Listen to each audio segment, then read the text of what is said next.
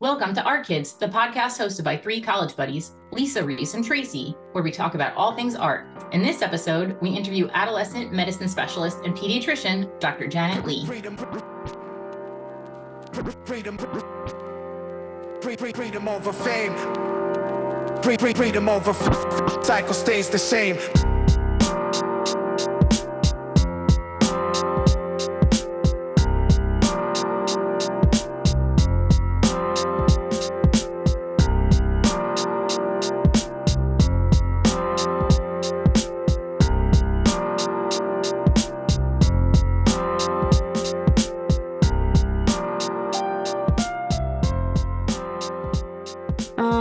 Hi guys, welcome.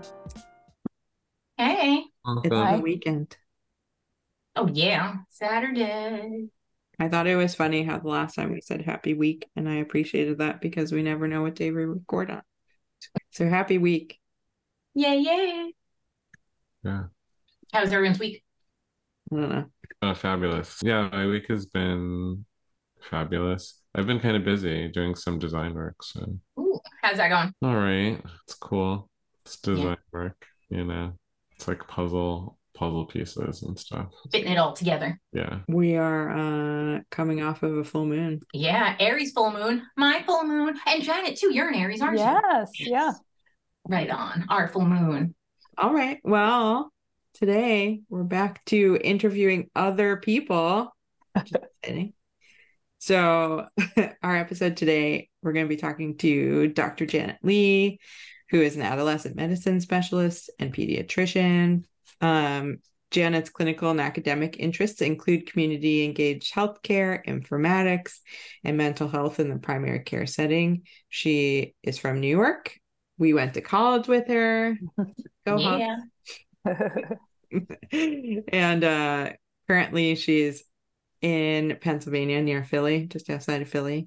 But we're excited to have her on so she can talk to us about mental health and art and how they come together and how they help each other and or how they've been, I don't know, connected in history and maybe not so much of a good light in terms of substance use and mental health and art and artists.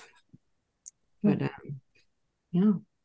So thanks for being with us. You want to start out and give us a little intro to your background, explain, your current role and really what you're up to. Sure. So I guess I will first say that I'm so excited to be on this podcast with you guys because I'm a huge fan. So I'm coming to you as like a super fan, which is really exciting and seemingly have nothing to do with art, which is also kind of funny. But I feel like the way that I'll try to be relevant today is I ask questions for a living. So I'm excited to ask you guys questions about sort of what motivates you and your journey, just sort of delving more into those stories. Thanks for your personal stories when we had that series. I feel like even though I know you guys all pretty well, it was really exciting to learn more about you. I'm not super great at talking about myself, but I will do my best. So for artists and maybe your listeners, you might not know too much about the medical training process. So I guess I'll tell you a little bit about that. Maybe you've watched Grey's Anatomy, so hopefully that'll help. But I went to SUNY New Paltz with these lovely individuals. And then I came to Philadelphia for medical school afterwards. Why did I want to go to medical school? I always kind of wanted to be a doctor since I was little. I like the idea of getting to know people intimately and working with them closely. I think that's a very different language that I'm using to describe that now. But when I was younger, it was I think most kids are like, I want to help people, right? And so, yeah, I didn't really know what I was going to do when I went to medical school. Some people have a really clear idea of what they want to do. Pediatrics was not something that I knew that I was going to do. I was never around children, so I didn't know that I really liked them. That's of course, that's what people want to hear about their pediatrician, right? They're like, she didn't even like kids. But I think adult medicine, or the way that I experienced it as a student, it felt like a lot of chronic disease management, sort of more end of life issue stuff. It felt really emotionally challenging and a little bit emotionally detached at times. You have so many patients who are sick and elderly and dying. And I think what I noticed in a lot of people, perhaps is like a logical kind of coping mechanism, it felt like they were kind of emotionally detached. And I didn't love that. Something felt really off about that to me. When I did my peds rotation, I felt like people were so much more open about how invested they were in children and families. And there's this like endless, hopeless idealism of just like everything has to be better because we have to make the world a better place for kids. And I'm like, this makes sense to me, right? It sort of spoke to kind of, I think, what was sort of motivating me through the process. So I decided to do peds. So I went to New York to do my residency, which was 3 years. So I did that. And then you have the opportunity to do something called a fellowship, which is an additional training after you do your residency. So during your residency, you're an actual doctor, but you're still kind of training. So you're a doctor in training.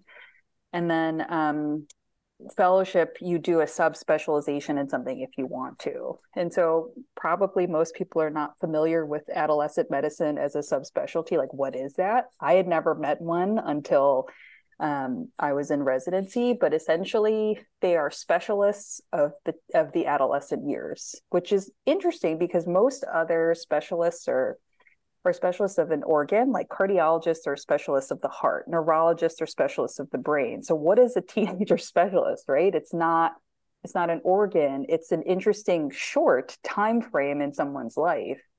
But I mean, I don't have to tell you guys, right? Like, teenagers are super hard and super complicated biochemically, hormonally, socially. Like, everything can sort of change during that time period. And I don't know. I feel like sometimes things sort of choose you. Like, I remember being in residency, all the teenage cases just kind of came to me. It seemed to like sort of work out best, like the teenagers that were pregnant or the ones that were struggling with suicidal thoughts. Like, it all just, I don't know, seemed to work better for me. And then I realized that not everybody really had a passion for taking care of teenagers. So I was like, okay, this sort of makes sense. So that's kind of how I ended up on that path.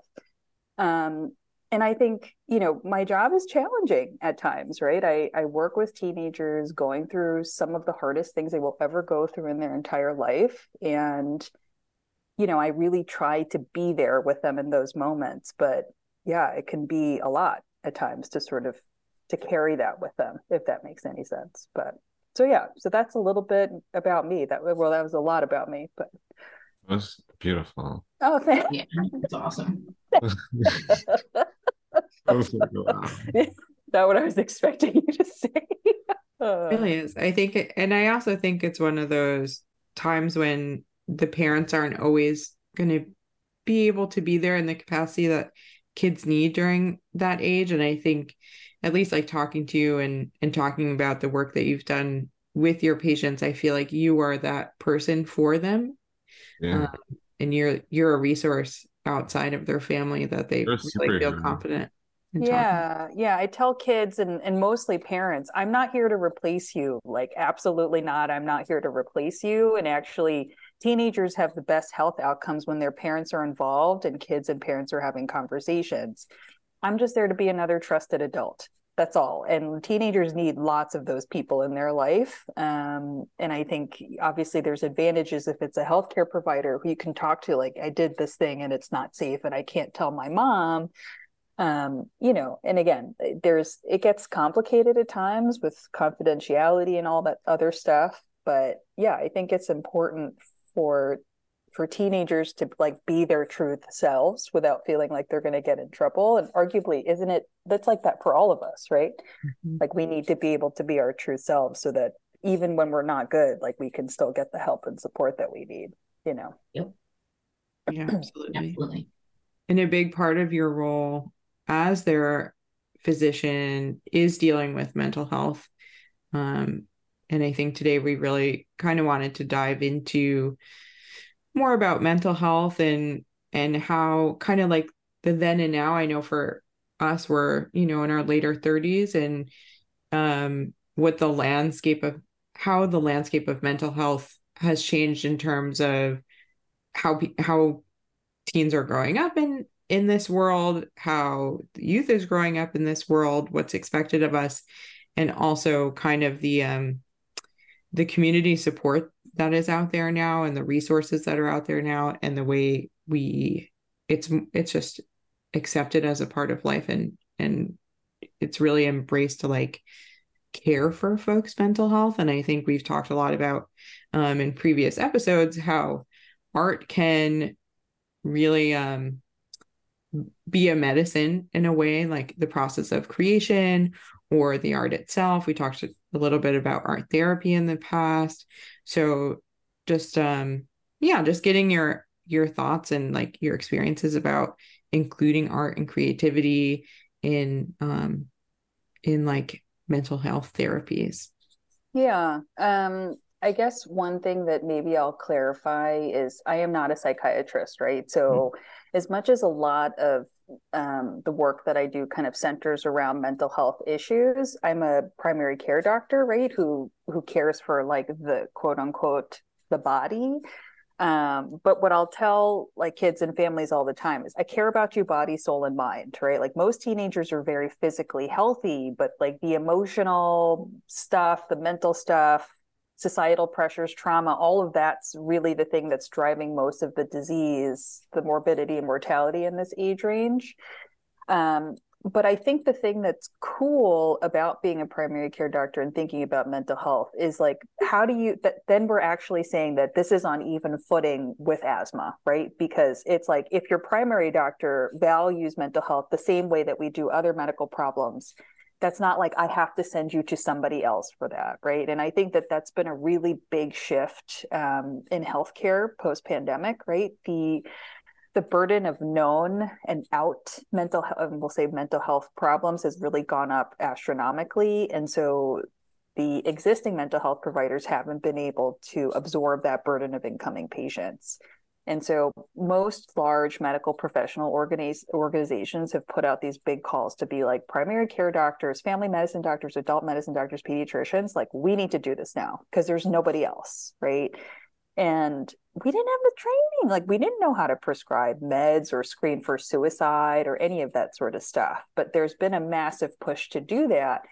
And I think, I can only sort of speak to what like pediatric organizations have said, but the value that we have as primary care doctors is like we tend to be like likable, trusted people. We're not like mental health other, right? And so I think utilizing people like us to sort of say like, hey, this is important, I think has helped a lot more people to kind of get their diagnoses, get the help that they need. And it's been it's like hasn't been that long that there's been this big of a shift, but I feel like at least on the medical community side, I think that's been really important. I think as far as creativity and all of that goes, I think one of the things that's been kind of interesting to me, like taking care of young people who've been struggling with diagnosed problems or screening for depression, anxiety, suicide, which we do in sort of a standard format now.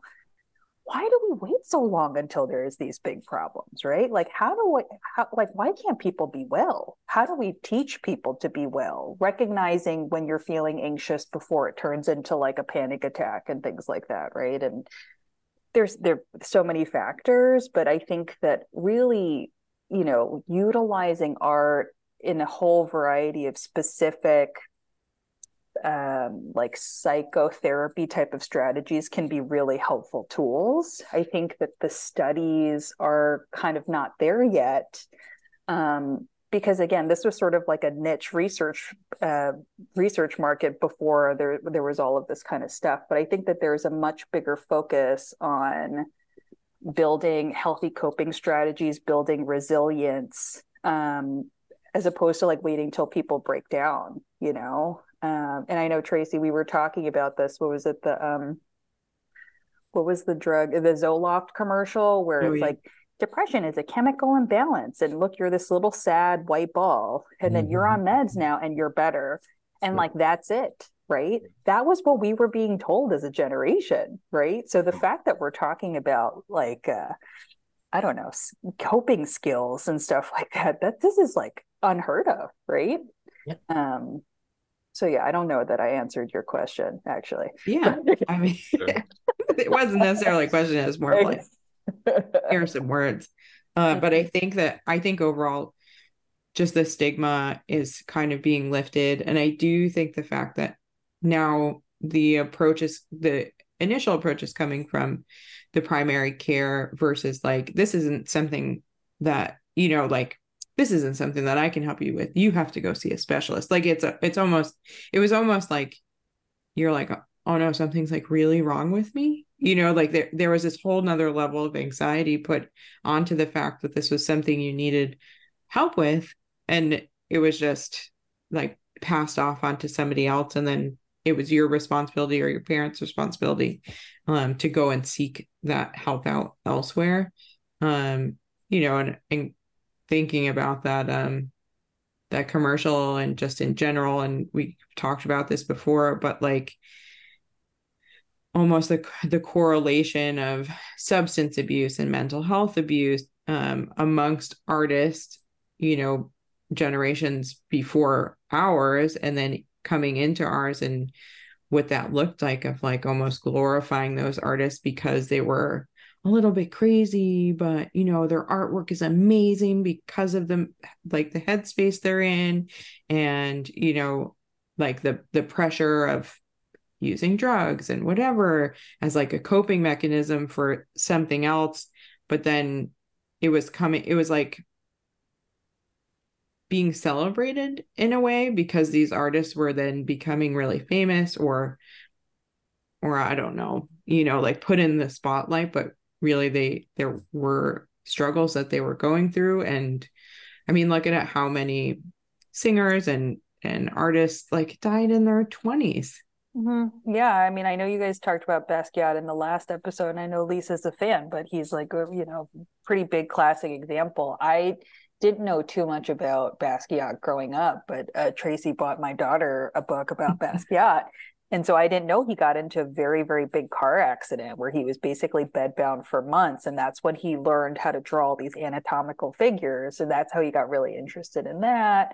And I think his mom died tragically also. Maybe his mom had cancer. He had experienced a lot of trauma in his young life. And then I think being a minoritized person in a space where there were really no Black and brown famous artists, right? Like I can't even imagine that trauma. But yeah, I mean, we have this amazing legacy, but the amount of pain that he must have felt, and it's like, these are the times that I think it's complicated, is like, the art that's generated when people are sort of going through things and channeling their creativity into that process, produces really, really amazing things. But then when we celebrate that, are we basically telling that person that that's a state that they should continue to be in? That's like a very kind of tricky place to be at, right? Because is it like the pain and being in a I don't know, going through a lot in that moment, is that the only way that you can create something that's like impactful? I don't think that the answer is yes. Like, I don't want to believe that that's yes. But when I reflect on recent culture, I feel like we did that. We basically kind of told people as a society, like, oh, you're creative, oh, then you're dark, and like, and that's really cool and whatever. But yeah, a lot of those people just were sort of suffering, I think that archetype of like the struggling and suffering artist and the tortured artist was definitely one we perpetuated for a really, really long time. And I think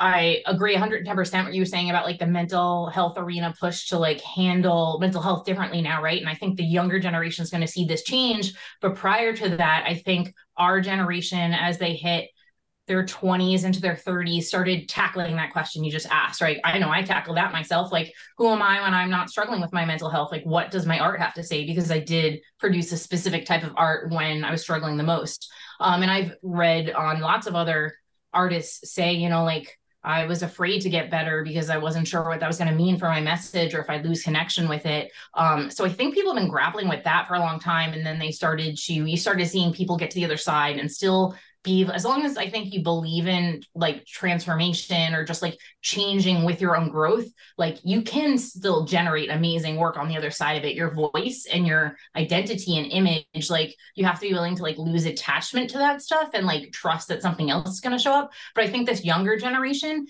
is going to break out of that archetype completely. Just like I think the poor, struggling artists, starving artists, that's the term I was looking for. I think we started breaking out of that over the past 10 years. And then the younger generation, very much so, with social media and having that at their disposal to make money and like build a business, they're not going to attach to that as much. So I think if these kids are going to be coming up with these tools around mental health and like just like knowing pillars for setting themselves up for success or dealing with these things, I think in terms of how it relates to art, like beautiful art's always going to come out of struggle, right? And I think that is a good thing because it helps heal a lot. But I think the attachment around identity is starting to crack and like something new is coming out of that now. And I do think that that fear that we had of the starving artist is not even anything that you think about now. Like they're just like, I'm going to do this and like be okay. Yeah. Yeah, it's a generation that's had to pivot so much that I guess that idea is certainly not new to them. I was just thinking about, you know, artists now that have reinvented themselves on multiple occasions and still managed to be cool. I mean, look at Taylor Swift and Beyonce. I mean, like they are totally different. I mean, I don't know as much about Taylor Swift, but yeah, I mean, Beyonce has changed so much over the years. And I think that people just continue to respect her more in sort of her in her journey, which I think is amazing. I mean, she's you know, gone through so many different, you know, identities, and even just her physical body has looked so different. So absolutely. Yeah, those you know, 100-pound nothing bodies are not ideal anymore. Oh my gosh, no. I know. The right. super low rise jeans. Ooh, hate them. I feel like my butt was always too big for that to work for me. Well, yes, everyone just saw everybody else's crack is kind of what happened, I think. So motivational interviewing is a technique that was developed by psychologists, but then, you know, really in modern medicine, it's kind of the standard by which we should be helping individuals embark on a journey of behavior change. So that's essentially what it's for. You know, the old school way of thinking in medicine is sort of like you go to the doctor says, bah, bah, bah, bah, bah, and then you do bah, bah, bah, and that's really what it is, right? Clearly, it's really ineffective, right? And I think that the modern model of how you should really be doing this is that physicians or clinicians should be working to forge a partnership with the patient to get them to the point that they can make whatever change makes sense for them in the moment. So the first tenet of what motivational interviewing is essentially releasing the outcome, right? So if I am the person who is trying to help someone else make the behavior change, I already have some teeth in the game, right? Like if you're smoking, I don't want you to smoke, right? That it's hard for me not to feel that way. But what I'm supposed to do is I'm supposed to release that outcome. I'm not going to pressure this person to quit to smoke because if they don't want to, like, it doesn't matter, right? So you sort of release that. And then it's really figuring out, the first step is where are you at, right? You know, like, let's talk about it. And like, where are you at on your journey to want to quit smoking? And quitting smoking is always like the classic example they make the students go through. So it's like, hey, Mr. Fisher, I see that you smoke cigarettes. How do you feel about that? Which, like, students are always like, oh, that's such like a weird question. Like, what does that even mean? And I think a lot of times patients will be like, well, what do you mean by that? Right. And then you'd be like, oh, you know, so, you know, from where I'm a truth teller, I have to tell you, you know, obviously we know that there's downsides of smoking. But I'm not here to judge you, right? Like, I don't know you. I don't know your Did they give you journey. like a script? Did they give you a Yeah, script? Like, I'm this is ad libbing a little. I'm ad libbing. amazing. I'm ad libbing. But I do this all the time. So so actually for me, I have to talk to kids about marijuana more than I do cigarette. Nobody smokes cigarettes. Like, kids don't smoke cigarettes anymore. But if I have a kid who's smoking marijuana 10 times a day, literally, I'm like, hey, it's like kind of a lot. So I'm just sort of curious, like, how do you feel about that? And they're like, I don't know. Right. And that the I don't know answer, which makes adults very frustrated by teenagers. So there is a word for that. It's called ambivalence, which is like, I don't know equals I haven't even thought about it. It's not that I don't care. It's I haven't thought about it. So the first step is to get them to think about it. Okay. So then if I'm getting nothing, I don't know. I'm like, okay, so listen, if you don't want to talk about it, I'm not here to pressure you. Okay. I've just heard from other kids. Okay. They sort of tell me that sometimes they smoke pot, because they're feeling really anxious and it helps them to calm down. Do you feel like that's one of the reasons why you do that? Yeah. I'm like, okay. How do you feel about the fact that you're smoking pot 10 times a day? Because that kind of seems like a lot to me. And they're like, yeah, okay, it's kind of a lot. Okay. So like now we're sort of like meeting some sort of middle ground here. Okay. So how long do you plan on doing this? So like, you're 16. This is very expensive. Like, how that's long are you? expensive. Right, Like, right. that's So what like, I'm how long? thinking. Right. So like, how long are you planning to do this? Like, what are your goals for the future? Are you going to get a job? Like, what are you going to do? So then we're starting to sort of, okay, we're moving away from I don't know to like, oh, actually, when I do things, it has consequences, right? We're doing future oriented thinking. So they're like, well, actually, like, I'm going to start working as a home health aide in about a month. I'm like, they're going to drug test you, right? And you've been smoking 10 times a day for the past 6 months. You are going to be positive on the drug test, right? Do you want to get that job? Yes. Okay. So then maybe we should start like cutting down now so that you can test negative, and then you can sort of see how you feel, and then we can kind of decide how does that sound to you? So, oh, okay. So like, it's sort of like using what you have to get them to make a positive behavior change, but ultimately that is not coming from me. It's like me sort of like highlighting sort of what's going on, but then helping them in a non-judgmental way to end up where they want to go. And I think ultimately, to be a healthy adult, you need to make informed decisions for yourself all the time. We do things without thinking all the time. I ate 10 cookies today. I didn't think about it, right? But it's sort of bringing awareness back to the self, having intention, future-oriented thinking, which is obviously really important for teenagers, but for adults as well.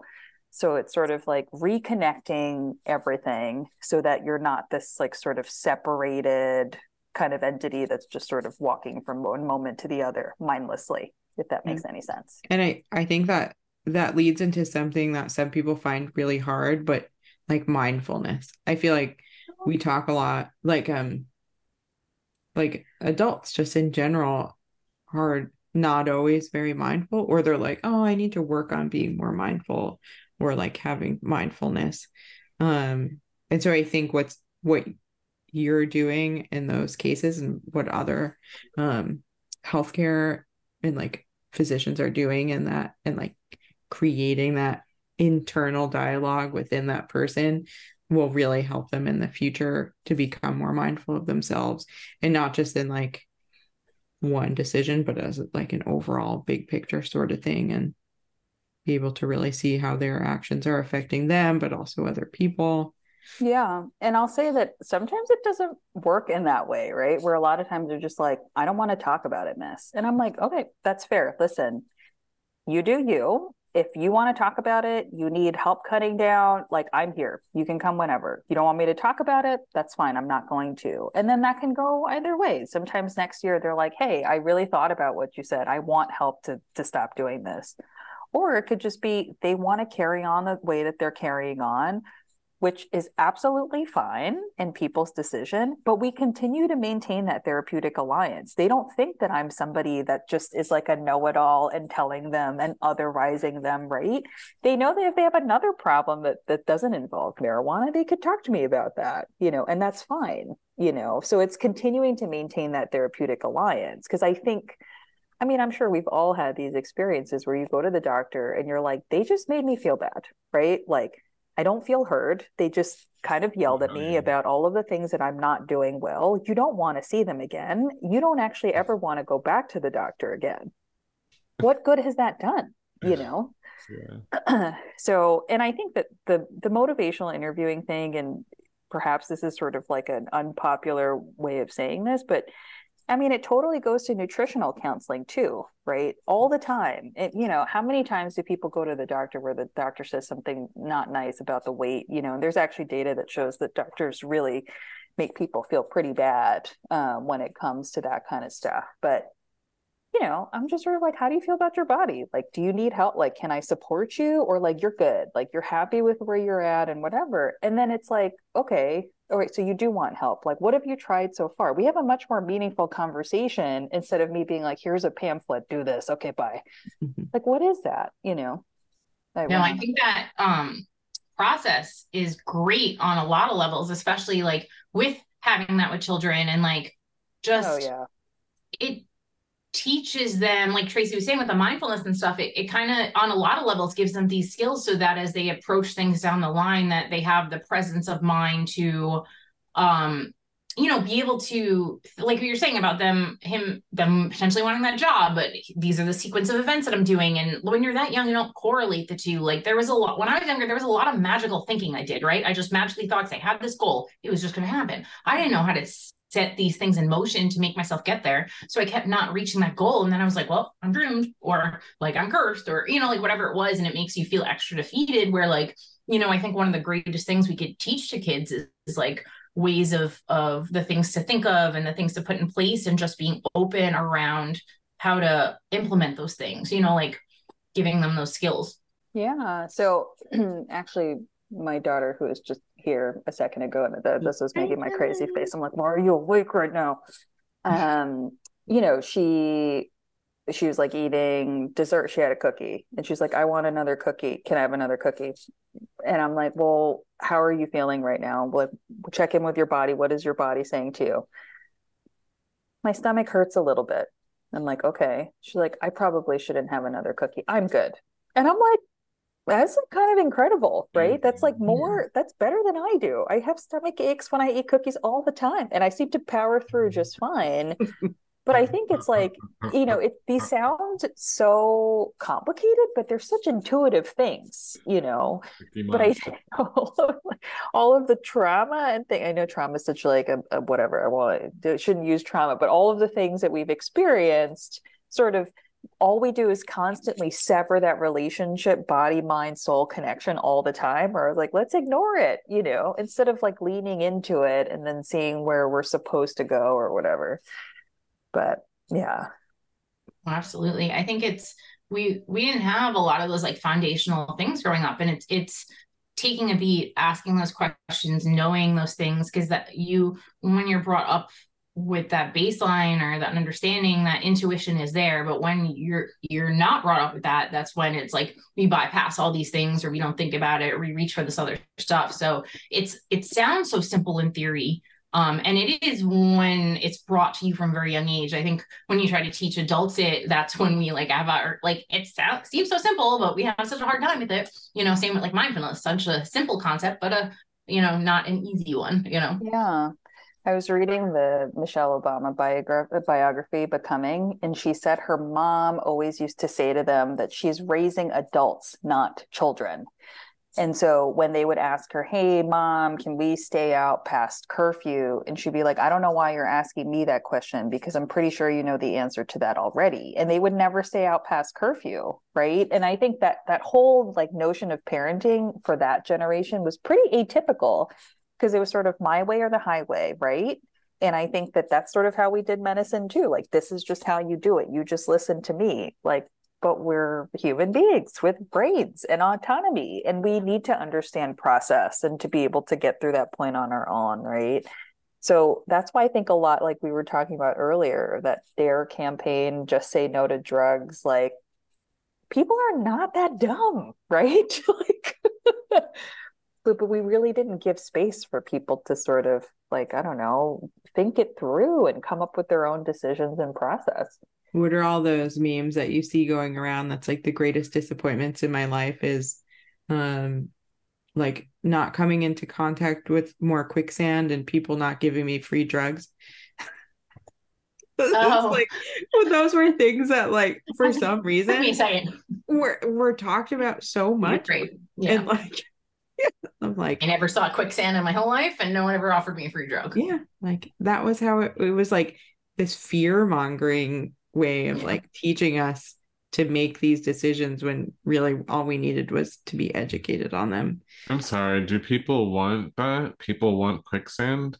No, they made us think it was like an imminent death issue when we were little, you know, like it's everywhere. We never saw it, you know? Yeah.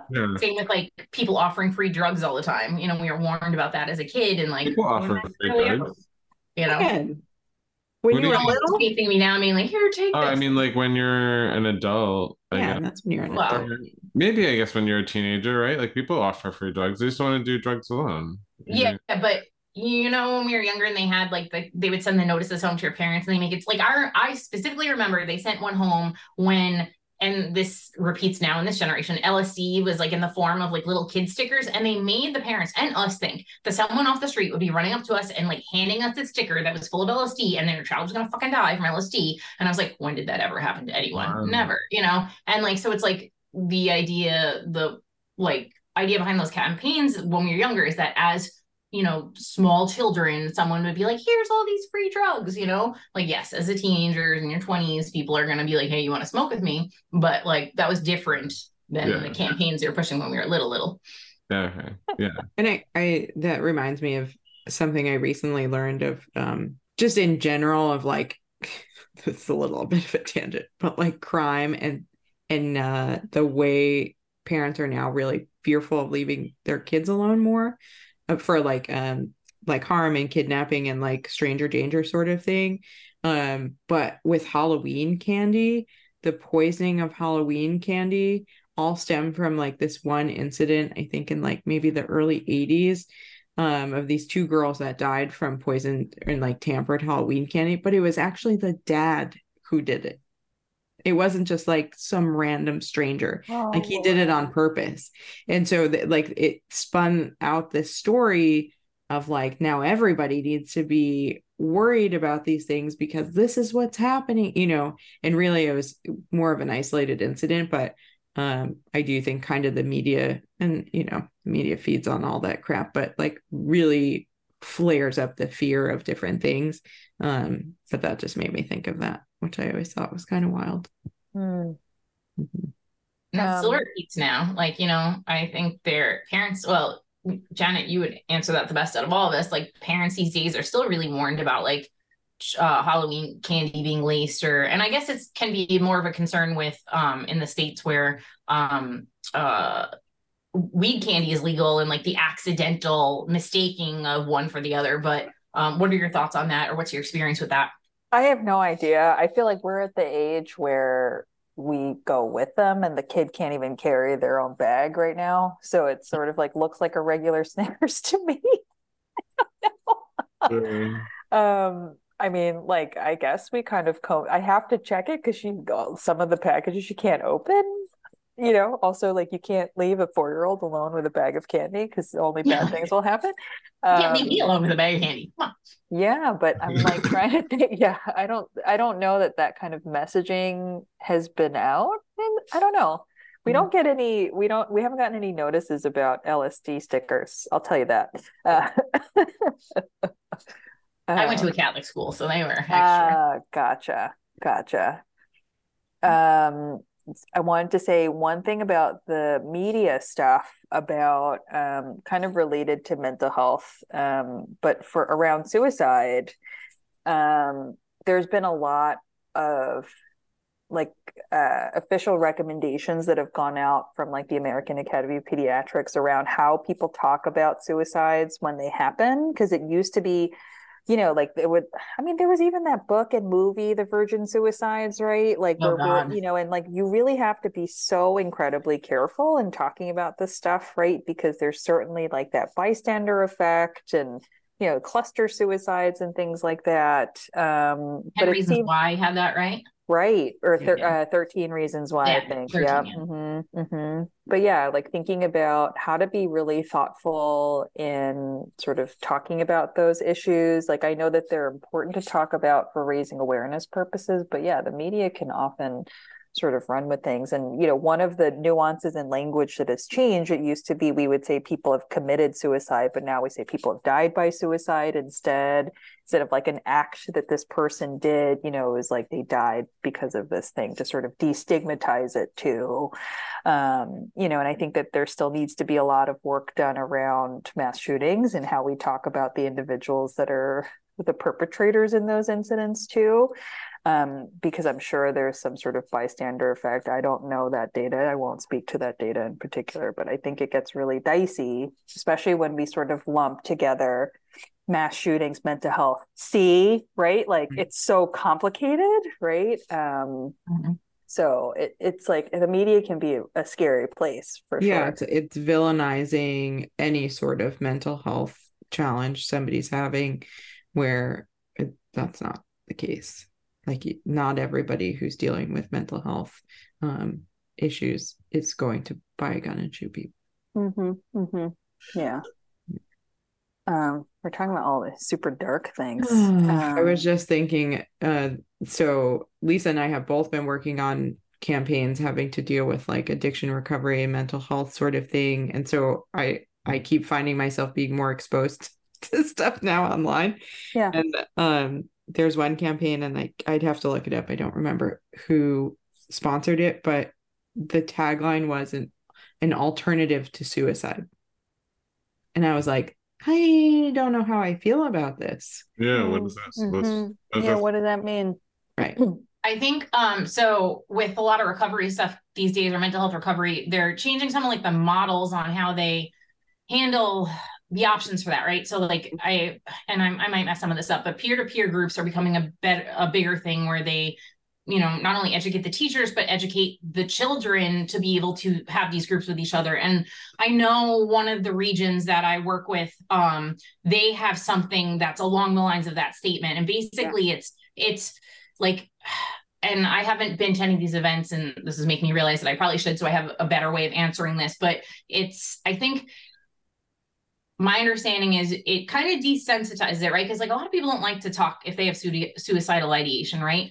And then I think some of the shame surrounding that and the lack of conversation is sometimes can be what pushes people to that. But if you have a group where you can talk about, and you have this way of emotion regulating, and your options are being brought to you, and like because I think a lot of times when people do die by suicide, they felt like that was their only option, right? And if they understand their choices or what supports they have, then there are those alternatives there but I'm with you, the wording on that leaves a lot to be wondering, And maybe because I'm not their age target for that. So for me, it's still a little like, oh my God, but maybe for somebody 10, 15 years younger for me, they would see that and be like, I understand this message that's coming to me and what it's trying to say.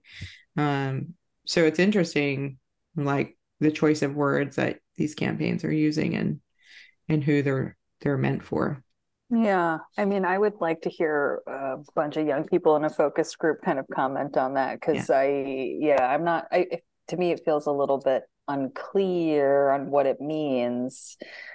But yeah, to sort of echo everything you said, Lisa, as far as, safety planning is the way that we help to keep people alive, right? Which is reminding people, who do you stay alive for? What do you stay alive for? Like, what can you do when you're feeling this way? And I think the really important thing about safety planning is that it sort of normalizes the fact that suicidal thoughts happen. Because I think that one of the things that we in medicine have done with people struggling with suicidal thoughts is that we have scared the bejesus out of them. And we basically told them by our actions not to tell us, right? Because it's like, oh, you thought about killing yourself 6 months ago? You have to go to the ER now. Here comes the ambulance. Now they're never going to tell anyone ever again, right? And I think that there's definitely tiers of risk. And I think that lots of people think about death. It's just sort of a reality. But, kind of to your point, we want the dark thoughts to be brought out of the darkness, right? So I always tell young people, when the dark thoughts stay there, they fester and they get bigger. We got to shine a light into that dark place, and you can talk about it. It's okay that you have those thoughts. We just need to make sure you stay alive. That's it. So when it's like, it's the wave of emotions, right? When the thoughts get really big, oh my God, I can't do it anymore. I feel like I need to do something. At the peak of that moment is when you are hopefully doing nothing. That's all, because that wave is going to come back down and then you will stay safe, right? But so safety planning is really about that emotional regulation piece, or just doing something else. And okay, here's a art pivot. Okay. There's all these different things that people can do, right? So sometimes people will like text a friend or a crisis resource or whatever, but sometimes people don't want to talk to anybody. You're like crying hysterically or whatever. So I think that like doing things that bring you back to your body, so doing things like doodling or like messing with clay or like, doing things with like fiber, like knitting, crochet, like those are amazing things that involve a task that bring you back to your body and out of your thoughts, which really haven't been studied so much. But I think that like, absolutely, it seems like there's a role, right? Like, why would only deep breathing be the only way to bring yourself back into your body? So I'll have young people say, like, if they're feeling really overwhelmed, like they'll just start like, whatever, scribbling, or like they'll color or whatever. And it is a specific act that is directed to do something else to distract them until that wave is gone. So I think that could be a really powerful tool too. No, absolutely. And I think it's absolutely that. It's giving language to it, giving kids these options, making it not so dramatized, because when we were younger, it was dramatized, right? So like if you did have these thoughts, like you said, either something really severe would happen, people would scare you. And then also since it wasn't normalized, it was, if you did have it and you did vocalize and you had that reaction from someone, or you would just have this extreme worry, which would create more fear and more shame. And if anyone who's been down that cycle, we all know that like just the fear and shame alone can make things so much worse. Absolutely. So much worse. But when you've been through it a few times and you know that one, it's a wave, like you said, and it's gonna go on the other side, or you have these other options, or that you're not alone, then that makes all the difference. I think the older generation, I noticed still, even our generation, like while talking about mental health is more normalized, there's still an element in certain communities that if you talk about the things you've been through, you just want attention, or you want people to feel sorry for you, or things like that. Whereas the point with that is that if we bring kids up discussing this stuff, it's not like, I think limiting shame helps so much, and it creates more community care. Like if this is just something normal, we all understand that we have, then we're able to ride those waves more, be even more of a support for each other. And like also we're starting to move into the conversations of the more supportive things to do, like what are the skills that I give to get myself out of it, or even just make space for the larger conversations that come next in terms around like community building and just, what comes after we've gotten this baseline set. Yeah, I think it's been interesting sort of seeing all of the different kind of movements coming out during and post pandemic, but I think sort of the ugly side of the movements is that sometimes people are like, I have it worse than you though, right? And instead of making space for lots of different types of people and their unique struggles and things like that, for everyone to feel seen, like my trauma, your trauma experiences are not bigger or worse than somebody else's, right? Exactly. It's been hard, hearing the drama on all sides around that kind of stuff. And I don't think that the shame, I think even in the medical community, there's absolutely still so much shame. I mean, a lot of medical boards, state license boards, ask you if you've ever been treated for a medical condition in order to apply for a medical license. Like, who's going to say yes? Right? To me, that's like just asking people to lie. But, these are just things that are still there. Like, we are the people that are taking care of other people, but we're not allowed to be not okay, So it's really messed up still, really, really messed up still. We have a lot of work to do, I think. And I think, I'm sure you guys sort of relate to this too, but I think in the work environment, people taking time for mental health, I don't know, like I think that maybe as a whole we're doing better at being accepting of that, but is it the same like peer to peer where people are really accepting? I think it's really dependent, you know. Lisa just wrote an article about that. Ah.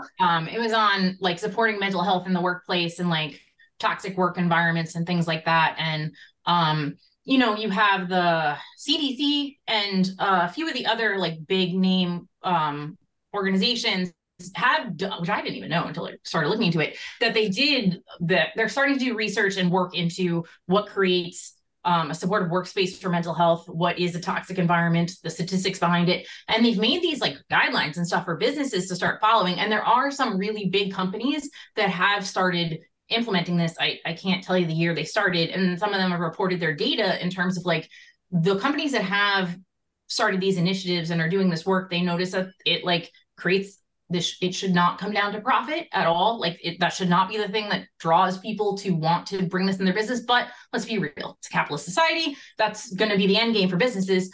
It ends up being the better bottom line for them when they have these things in place where the conversation around it is better. The managers have better conversations. You don't tolerate really toxic behavior. You have programs in place. You allow mental health days. There's like a whole list of things they recommend. And I think the really progressive, bigger businesses that can afford to do it are starting to do it. Then you have like the progressive work communities that just care about it, right? Some of these like millennial businesses or younger generation businesses that it's just like a pillar of what's important for them, have implemented it on their own. And now you're starting to see, I think from my perspective, in my opinion, just the everyday businesses, it's going to start becoming part of the conversations there. Like they may not have stuff in place, but it's inevitable. I know so many people who are looking to take either mental health time from work or looking at options or just even just in their head struggling with that whole process of what are their options, what should they do. And, you know, as these younger kids come up with just the understanding that it's okay to have this, they're going to enter the workplace only choosing places that are educated on being a, advocate for mental health within that environment. Have you even noticed in schools too? Sorry, Janet. No, go ahead. In schools too, like I remember one classmate, his mother was a therapist, and I remember he would take days off and he'd be like, oh, I took a mental health day. And we'd all be like, what the hell? Like, what does that mean? And now you're like, oh, your mom was like really aware of what was going on with you emotionally and understood the importance of you having downtime and advocated for that and supported that and allowed you to do that.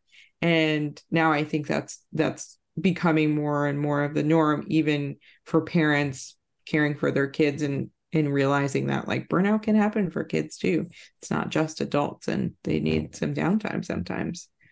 I'm going to say something that is totally the opposite of all of this, just to sort of be a little contrarian, but also maybe showing a little bit of my true self. I in full support of all of those things, but it's like if there's that drive in you to like do better, to get that promotion, to get the raise, yes, maybe I will work at night. Maybe I will take that lunch meeting. Maybe I wouldn't use all my vacation days, right? And I think that even in these companies where they create these things where you have unlimited PTO and whatever, people don't take it because there's still that like drive to sort of succeed. And I think that's a really hard thing to balance, right? Because I think drive and being motivated to achieve more can be an absolutely positive thing, right? But when are things enough? When is it time for you to say, like, I don't have to do all of the things? It's a conversation I have with myself often, right? I feel like for me to not keep trying to do new stuff, like it's like me not being my true self. But I have to sort of know, like I have to create concrete guardrails for myself. Otherwise, I know that I will flame out eventually. But my goodness, it's not intuitive at all. Even when the workplace like gives you space for that. Like I have so much more time off than I did before too. But I'm like, do I just check the email? Oh, I didn't. Maybe I'll put on do not disturb. But then I like still check it. It's a practice that's hard. Especially when we grew up in a culture this like very American thing, Go, right? go, go. Yeah. Constantly trying and reaching for something more. Right. Americans live to work. That's just what we do, right? And so it's like hard not to be that way, you know. And I think there's benefit to both sides of that, right? Like I think there's times where like working and burying, like I'm just gonna start, like I do think there's times where working and burying yourself in your work will help you through a difficult time. Like I just Yes. experienced it this past year. I threw myself into a bunch of projects and like just worked my ass off, and that helped me through a difficult period where prior times I probably just would have like not gotten out of bed. And I think I really needed that during that time. And at the same time though, I needed like acceptance and language around like other things I was struggling with. And then there's been other times where I couldn't do any of that, and I really just needed to rest and I needed care. So I do think that like we have to leave space open for different people need different things at different times. And you know, there's just different paths to healing, and we just want, like, I think it's good that we'll have the knowledge and the option and the conversation around all these things. And that teaching ourselves how to check in with ourselves and know what's right for us. And then, like you're saying, putting the parameters up to make sure we don't overwork or overdo certain things out of habit, or even like just that family pressure, cultural pressure, like all the other things that play into why we have these desires or archetypes within inside of us. Yeah, no, for sure. I want to ask everybody to say a little bit of how they think art plays a role in their lives and in their mental health. If you are feeling a certain way, Some type of way. Mm-hmm. How and why do you turn to art or creating in that moment to help you get through it? I can go first with my least artiest things. I think that there is pretty good data around task completion being a really powerful tool for mental health, right? And I think the whole process of being creative and seeing a project to completion, I think, is really important. I know that for me, when there's something looming, like contract negotiation that is completely outside of my power and you don't know when you're going to get a response, I'm like, I have to do a thing. So like I'll like make like macrame plant hangers or whatever, just because it's like, it's going to take me a good chunk of time. It's going to involve some creativity, a little bit of math, but like it's like a tactile thing that's like mostly repetitive that sort of allows me to kind of channel into like a task. Same thing with like kneading bread, I feel like is like a really nice one. You also get to eat a lot of starches, which is wonderful. Who doesn't love that? And it's like something that could be shared with other people, but it's just something about that tactile repetitive task thing that I think is like, I feel like that process is really healing for me. I can't make that much other stuff. So that's, you know, if I was more creative, perhaps I could make cooler things. But I do feel like you will at least try things once. Like yeah. you like dabble in a lot of things and then you kind of find your thing and you're like, oh, I actually enjoy this. I'm kind of good at it. And it makes me feel good at the end. Yeah, that's right. That's right. For me, it's all about the process, you know, and I think like gardening, planting, that kind of stuff, it feels less creative, but it does sort of involve like the process of bringing beauty into a space, right? But yeah, that's also like another really tactile, concrete thing, which is something that I really enjoy too. Also, it makes me feel connected to something that's bigger than myself, right? Because I remember like I eat this thing and then I function, like that is crazy. It's like being like we like how, right? And then I turn into fertilizer, like, and some, you know, the whole circle of life thing to me is like a really nice way for me to be like the long game, like maybe this thing doesn't matter that much, right? Because I'm fertilizer. I mean, that's what Simba's dad told him. That seemed to work for him. And he wasn't even like disturbed by it. He was like, okay, and then I'm grass. And then See, they talked about it and the kid was cool with it. He was like, I know, he was like, yeah, okay, I'm gonna be king. And then I died. Not anxiety inducing at all. Oh my gosh. I would love to hear from the hosts. Idris, you go. You've been pretty quiet.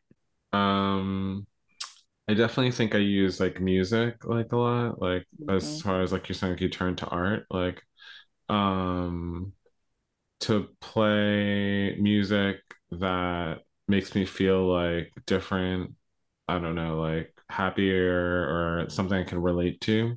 Mhm. Because maybe it's not even something that makes me feel necessarily happy, but I still turn to it anyway. I guess because it feels good to relate to something. Yeah.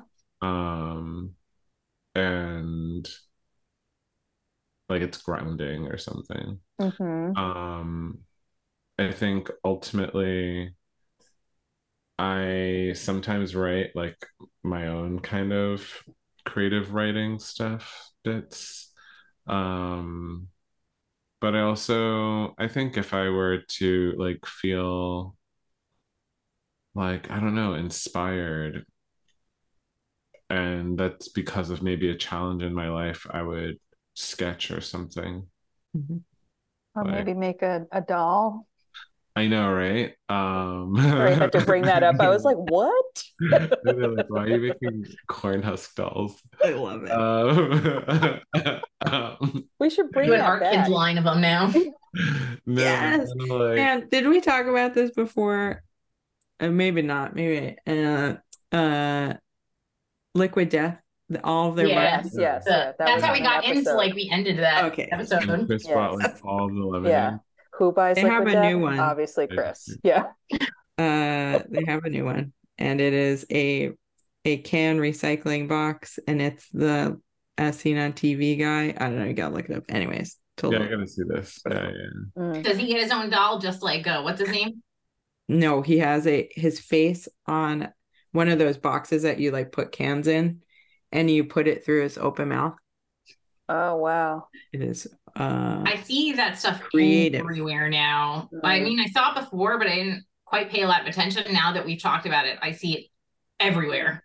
It is just, it makes me laugh so hard, and I really want to be on that marketing team because I'm like, I have really out there ideas too that only I think are funny, but you guys would get it. Like that's how I feel.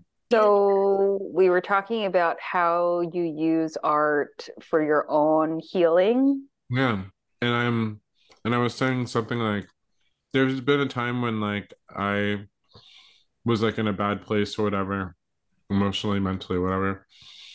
And I remember I was already toying with this idea of like having a bed that like makes itself, but I remember like drawing like something that was like a prototype of like what I would make it like, of like a bed that made itself. Just like stupid stuff like that. No, but that's really Amazing. interesting because, I know that something that people will kind of tell people that are struggling with mental health stuff is like, just do the first thing, right? Like, do the first thing, like make your bed to start it off. Yeah, And so because it's that's so interesting. important. Yeah. Yeah. And it's interesting that you took that and then designed something that would make it first. No, it's like amazing. I mean, especially reflecting on the interview that you gave, for yourself and sort of like how you were product designing like the iPhone and all that other stuff. That's really cool. Not the Or iPhone. whatever. Well, I thought it was. I thought. Drake's Yeah. is the real inventor of the I could iPhone. have been a designer for the iPhone because he was so ahead of his time with it. Yeah. Basically, Basically. I made the iPhone. He Basically. did. He definitely did. Yeah. Or it's like sort of like you were drawing a manifestation of where you wanted to be at, right? To the point that you could make your own bed, which is really cool. I mean, I'm sure like a lot of people were making like the iPhone at the same time, or like thinking about the same thing. Like it seems like the camera was made in like several different ways all at once, you know? Right. Yeah, there's Right. that theory. I forgot who came up with it, but they talked about it in Big Magic was that like once an idea is initially birthed into the ether in some part of the world, and this was back before we had phones and the internet and stuff, they found that the same concept or very close to it would suddenly pop up in 3 other different places not long after that. So it's like one person has an initial idea, bunch of people like it's like out there in the collective unconscious for people to grasp onto. Right. Like it was time for the idea to be born. I feel like you guys talked about the Rick Rubin book, which I also really love too. Oh, so good. Yeah, I so have to good. I get still that haven't book. even finished it because it's so good that I've been slowly savoring it. Yes, I me have too. the audiobook and I have the physical Oh. book, and I switched Mhm. between the two because his Mhm. voice is so I good. know, so calming. So calming. Yeah.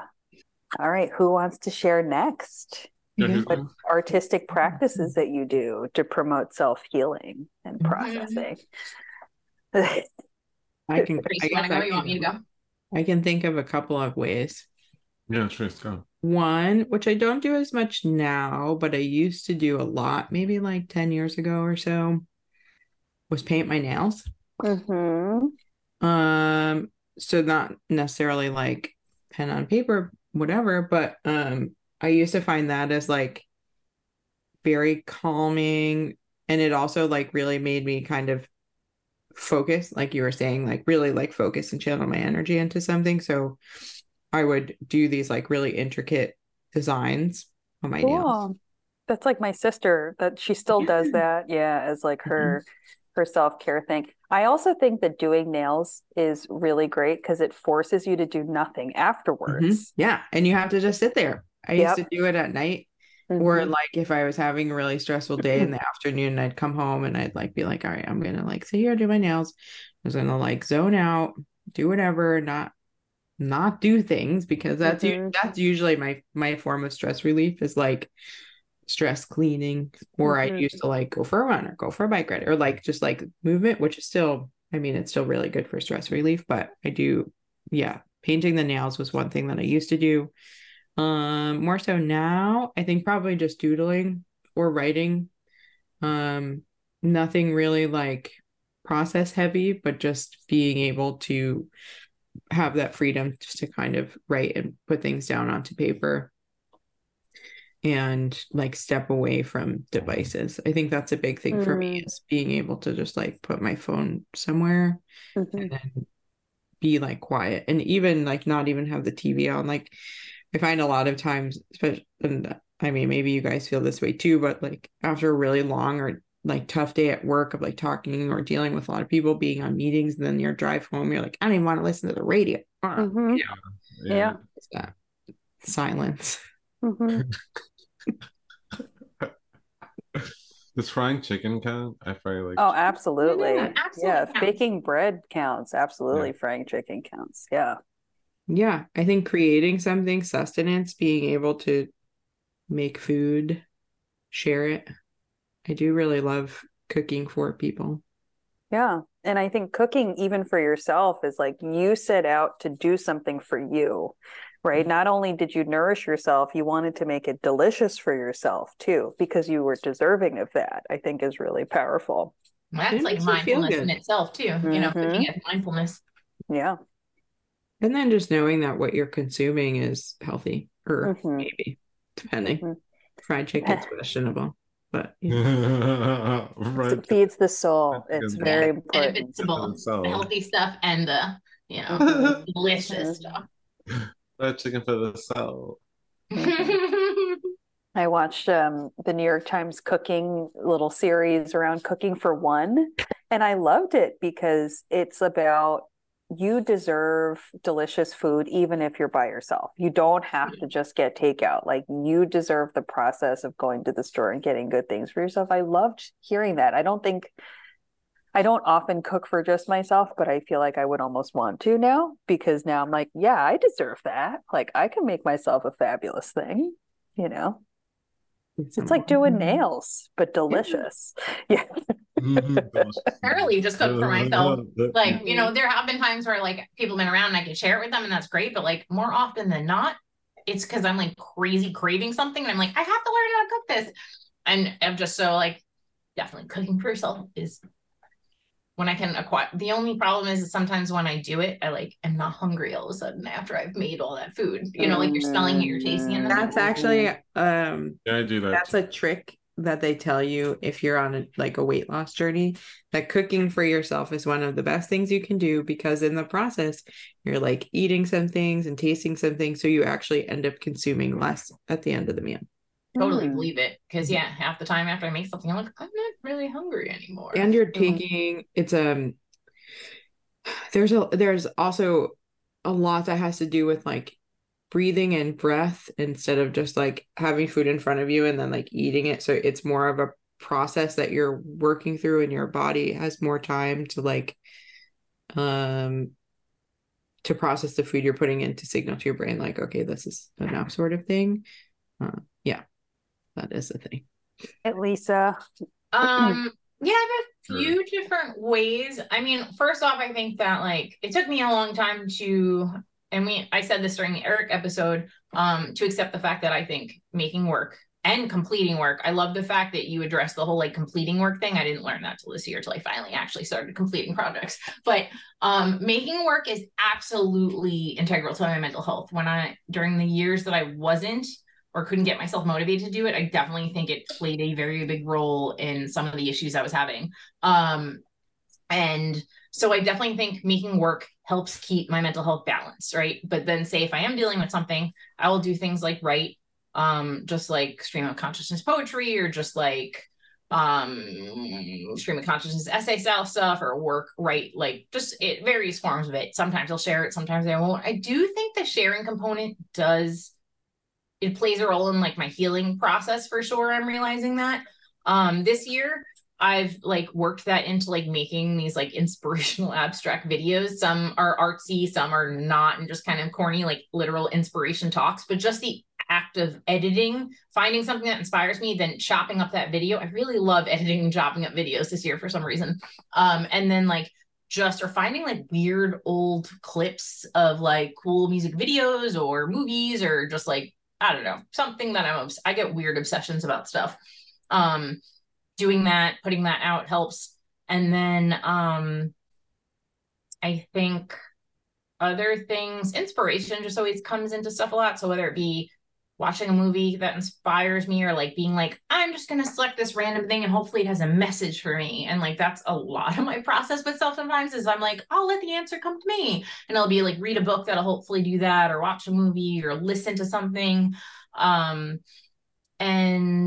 I think there's definitely, I've learned the benefit of doing more tactile things this past year and really understanding the importance of coming into my body. So that's part of it too. And I think I'm usually using art in some way to work out something that's going on with me mental health wise and or spiritually. They're usually both interconnected. And I think it's just like a usual thread throughout my work. But in like these more intense moments, I will usually pick some type of form to like work it out for sure. Mm-hmm. Very cool.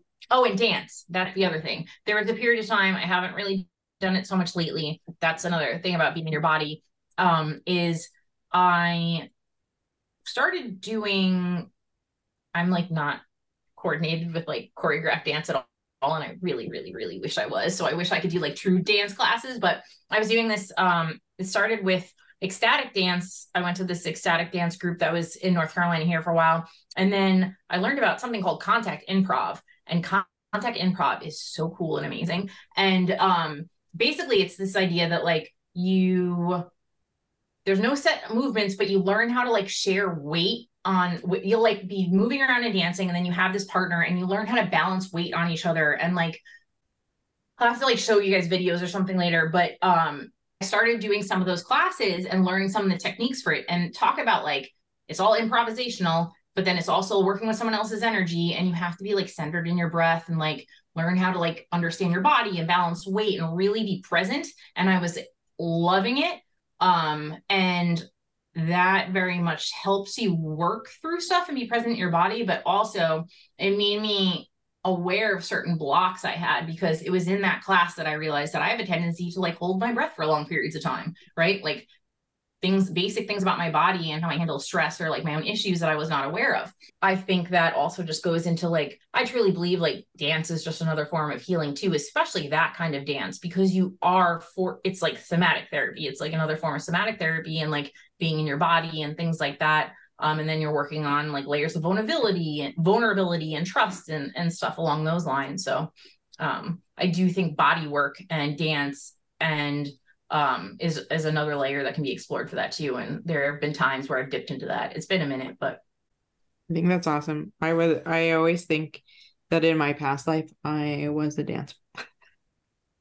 When I was little, I used to choreograph these really elaborate dances to whatever song. And then I was on the step team for a hot second in college. What? Oh, you didn't know that? Not know that. Yeah. Wow. I feel like Idris is a dancer in this current life. Idris is a dancer in this current life.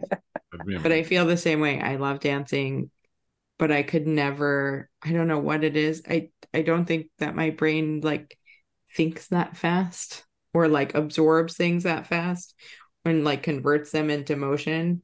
And so being in dance class and learning dance is very hard for me. It was the same for me. I was so frustrated because I loved it so much. And I was like, why can Zumba? I not? I think it was like it just, my brain doesn't translate it well. I dream Zumbas. We're used to Zumba. Zumba queen. I did one Zumba class and I was like, oh no, not for me. Yeah, I don't get a workout when I do Zumba because I can't follow the moves effectively. Same. The lady's like, just pay attention to your feet. And I'm like, can I just pay attention to my arms? Yeah, it's closer to my brain. I can control it more easily. Yeah. Do whatever you want to do, like when you do Zumba. Yeah, I don't have the cojones to do that, Okay. And I think that's whatever level you can take it at. Like that's right.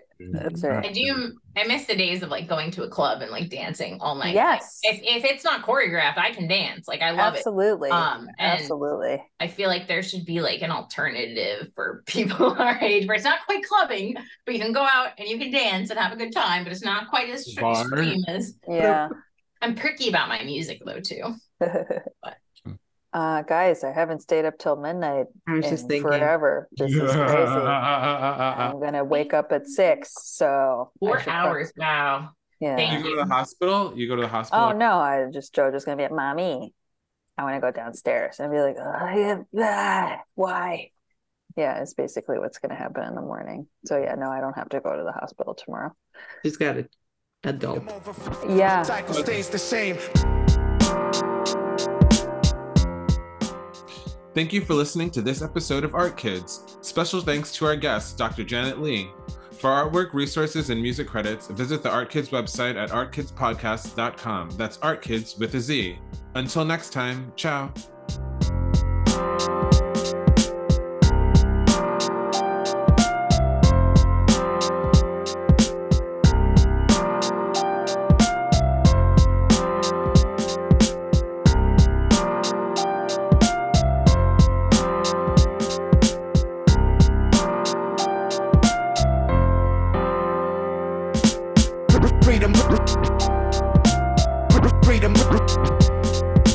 Freedom over fame. Freedom over fame. The cycle stays the same. Freedom over fame. Freedom over fame. Freedom over fame. The cycle stays the same. Freedom over cycle stays the same.